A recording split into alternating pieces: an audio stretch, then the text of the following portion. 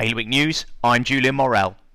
Jersey's government has spent around $1.3 million on lump sum payments to 176 islanders who were abused or suffered harm while in care between 1945 and 2005, less than half of the predicted compensation amount.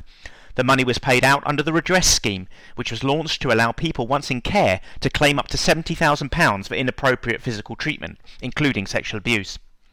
SARC's political leaders are reportedly trying to strong-arm the board of the SARC shipping company into resigning, and will take the matter to the chief pleas in an extraordinary meeting tonight if they resist. But the board say they don't know why they're being targeted and will fight any attempt to oust them. Teacher workload is unsustainable and driving people away from the profession in Jersey, according to a hard-hitting new scrutiny report.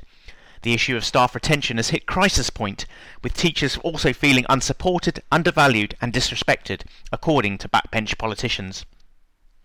A man had to be taken to hospital in Guernsey in the early hours of Saturday morning after being beaten up so badly that he required facial reconstructive surgery. The police are appealing for witnesses following the assault, which took place at around 12:45 on Saturday morning at Trinity Square. More on all these stories at bailiwickexpress.com. Today's weather: after this morning's cloud and drizzle, sunny periods should develop this afternoon. A top temperature of 21 degrees. Bailiwick Radio News, sponsored by Broadlands.